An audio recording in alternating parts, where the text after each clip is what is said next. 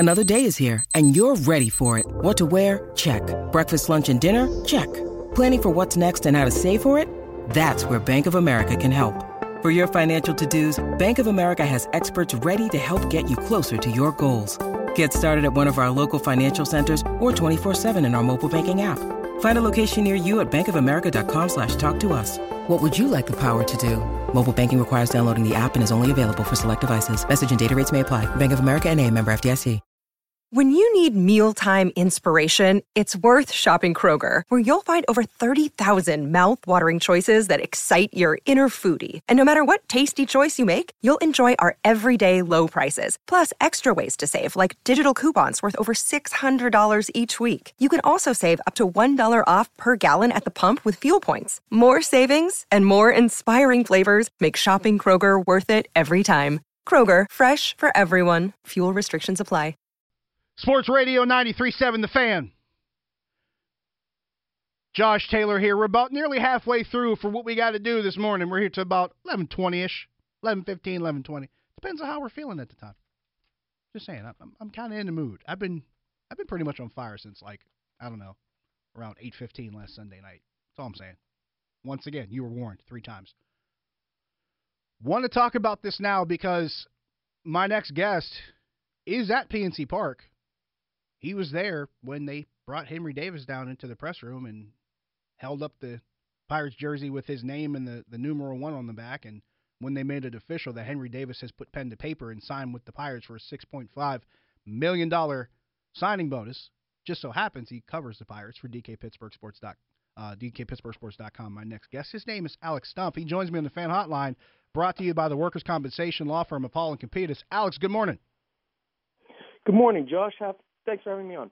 I got to talk to you about this. I wasn't expecting to talk to you about Henry Davis, but here we are, pen to paper. It is official. He is in the Pirates' fold at $6.5 million signing bonus. Yeah, I mean, it's definitely not a Pedro Alvarez situation where we're going to be waiting up to the last 10, 15 minutes for it. No, it's all taken care of. I mean, it kind of had to be. You're allowed to negotiate a little bit before the draft actually begins. So Pirates and Davis basically had an understanding of what was going to go on. They finished the draft. They brought him in for the physical. Everything's taken care of for the most part. I mean, nothing too surprising here. Now, let's keep this rolling because they announced yesterday they signed Jackson Glenn, the 5th-round pick, the third baseman out of the Dallas Baptist. He's actually one of the top 4, I think, in the country in home runs last season. The kid can really hit here in the infield. So now that's 7 draft picks already from this class that they've signed. What are you getting from the Pirates as far as how well they executed this plan going into this draft of bringing in as much talent as they could? Well, to build off that, I've had sources tell me that Anthony Solometo and Bubba Chandler, the 2 pitchers that they got with their 2nd and 3rd round picks, also have deals in place. So even though they're not formally signed, it's pretty much set there. So yeah, that just leaves basically 2 guys out of that top, those first 10 rounds with Lonnie White Jr. and Owen Kellington that still need signed. A lot of this, again, was kind of premeditated. They got their guys like Mike Jarvis, who they got in the 6th round, who signed for, I believe, $7,500 offhand. It was definitely, look, we need to save some of this money so we can give it to these high schoolers, guild there. But, yeah, this was a very well-executed plan, I would say, for the most part. I don't think they all but officially said we were kind of surprised we got out of the draft with all 3 of those high school players, in those early rounds. But, they look like they're going to be in position to pull that off and sign them all. Alex Stumpf covers the Pirates for DKPittsburghSports.com, joins me right now on 93.7 The Fan. Alex, I'm going to shift gears to this Pirates and Mets series. Friday night, we saw Nogowski versus Stroman, and they kind of put the water on. They kind of threw the bucket of water on it at the end. At least John Nogowski did. Marcus Stroman probably still has a lot to say about it. But then last night, Pirates down 6-0. They score 5 runs in the 8th, grand slam in the 9th. Jacob Stallings now has 6 career walk-offs with this Pirates team. It's kind of crazy to look at how this series and the series before the All-Star break have developed, but now the Pirates are taking 4 out of 7 against a division-leading team, and the Mets right now, they look like they could be in the middle, I should say at the beginning of what can turn into a really ugly free fall for them. Well, you also have to consider for the Mets, I mean, they lost Lindor in this series, and Jacob deGrom isn't pitching, in this 7-game stretch. So, and he looks like he might be on the shelf for a little bit. Yeah, they're kind of not in a good spot right now. And if you're a Pirate fan, Phillies haven't given up, Braves haven't given up.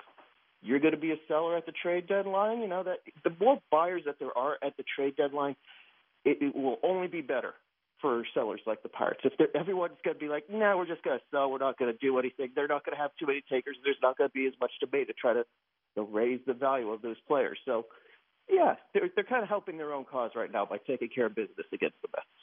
You mentioned sellers at the trade deadline. I know a lot of people that I can probably name offhand would like to see one Gregory Polanco sold off. He was activated yesterday off the injured list. Rodolfo Castro was sent down. I enjoyed how when certain people reported it, and they're just like, "Look, we're just telling you, don't shoot the messenger." But the sending down of Rodolfo Castro back to AA Altoona, and the fallout from this. I mean, we should expect to see him again soon, right? Oh yeah. He's been up here twice. I'd be more surprised than not if he's not up here for at least some of September at this point, even though it's not going to be like a normal September anymore where anyone on the 40-man can come up. You could only have 2 extra players, but at some point we'll see Castro get a couple more swings in the majors. And yeah, he did not look overmatched at all. He did not look intimidated. He went up there, he gave some good swings. Sometimes, they were a little wild and raw, but whenever he did connect, you saw that raw power, and you saw why the Pirates saw him at the alternate site last year, and they're like, you know what, we got to hang on to this guy. This kid's going to be something. So, all right. Speaking of guys that are going to be something, or guys who have become something, we got to talk about John Nogowski. 9 games as a Pirate, 18 hits. He's driven in 6 runs. He's got 3 doubles. For a guy who has not hit a home run in a Pirate uniform, he is generating quite a bit of excitement. What's it been like on your end, just watching this legend of John Nogowski grow? I'm running out of Big Lebowski quotes, Josh. I have really after every hit, I try to put this aggression will not stand, or you're entering a world of pain, and here we are, and I'm running low here. But yeah, he has been locked in since coming over to the Pirates. And you know what? He had that really, really tough start of the season with the Cardinals, but it was almost always a pinch hitter, and that's a really tough thing to do whenever you're an inexperienced major league ball player. Now he's gotten a couple starts. He's gotten chances to look at starters a couple times. Whenever they go to the bullpen, he's at least at a rhythm. I think that's really making a difference. I'm not going to everyone listening on the radio, I'm sorry he's not going to hit 486 in the long term. But, you like the approach. You like how he's getting the bat to the ball. There seem to be some good swing characteristics here. Now, let's kind of shift gears here. We usually crunch numbers when you and I talk, and I want to talk about a few guys in particular. Will Crowe got the start last night. Outside of the 2 home runs he gave up to J.D. Davis, both of them 2-run home runs, Crowe actually had a pretty good game. It's just those 2 things that came back to bite him, and home runs have been an issue for him. But what do the numbers tell you about Will Crowe? Well, I mean, that was just the second time this season that he got into the 6th inning. And that's definitely a problem for a starting pitcher. And, yeah, we could talk about the home runs, and I don't have it actually in front of me right now, but I think it's pretty close to 2 home runs allowed per 9 innings for him this season. 2.1, yep. 2.1, yep. That's definitely the stat you have to take away here. Because, yeah, if you're right, if he is able to somehow, reduce that, get that to a more normal clip, then, yeah, maybe the Pirates do have a back end of the rotation starter here. But without that, I don't know what they can do with him, because he can't go out there and serve up 2 or 3 home runs every start. I mean, like you said, he was looking really good yesterday. Then he gave up that second home run, and it changed everything. They have to find a way to get that out of control. I don't know if that's out of the rotation. I don't know if that's out of the bullpen, where they could potentially reduce the sample size for a home run to be hit. But something needs addressed there. Speaking of guys and numbers who maybe you didn't expect, Wilmer Difo. I would never have expected on July 18th to look at Wilmer Difo's stat line and see a slash line of 287, 347, 454. What am I missing on Wilmer Difo, and where did this come from? Well, I'll back you up, Josh. I'll be willing to admit I didn't expect Wilmer Difo to have an OPS over 800 in mid-July at this point of the season. But no. Derek Shelton told a little anecdote from last night that whenever he's on the bench, like whenever he's not starting, but he might pinch hit that game, he's got his batting gloves on from the first inning on. He's walking around with the bat. He is ready to go. He is, locked in. There were a lot of guys that, they want to take extra cuts. There are a lot of guys that want to, relax, go through. Wilmer's the type of guy who is ready to go. And you know what? He's leading the league in pinch hits this year with 10. Something is obviously working on it. That is a very hard job to do. I just said with John Nogowski, who's hit 486 since he got away from that role, how tough it is to do. He's put a couple good swings on that ball. Like, yeah, the 2 home runs might have been a little bit of hangers, but you know what? That is something whenever you put a swing that good on a breaking ball that misses. You just take advantage of the mistakes.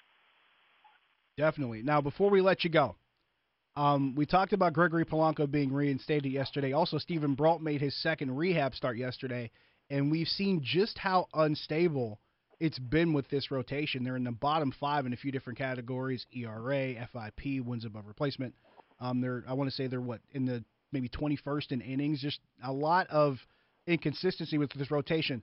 The thought of Stephen Brault coming back and maybe bringing some stability, is that plausible at this point? Oh, yeah, I think it's more probable than anything. He's going to need a couple rehab starts in Indianapolis in general, so it's not like he's going to come up, later this week. But Tyler Anderson's a guy who's probably going to get traded at the deadline.